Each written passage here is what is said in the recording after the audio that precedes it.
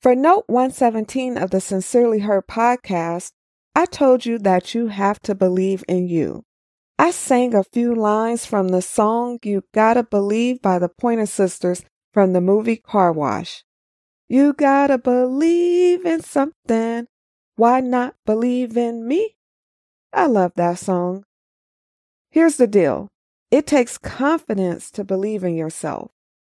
Hi, I am Tam.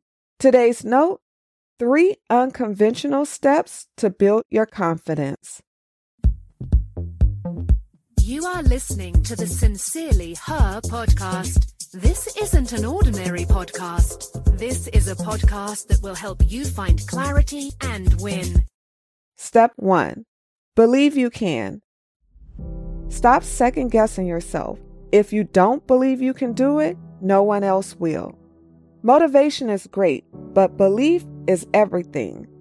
What you believe, whether negative or positive, shapes your confidence. You decide what you believe. Step 2. Block out the haters. Remove as much negativity from your life as you can. Don't fall victim to other people's doubts and insecurities. Surround yourself with positive people that encourage and challenge you to be better.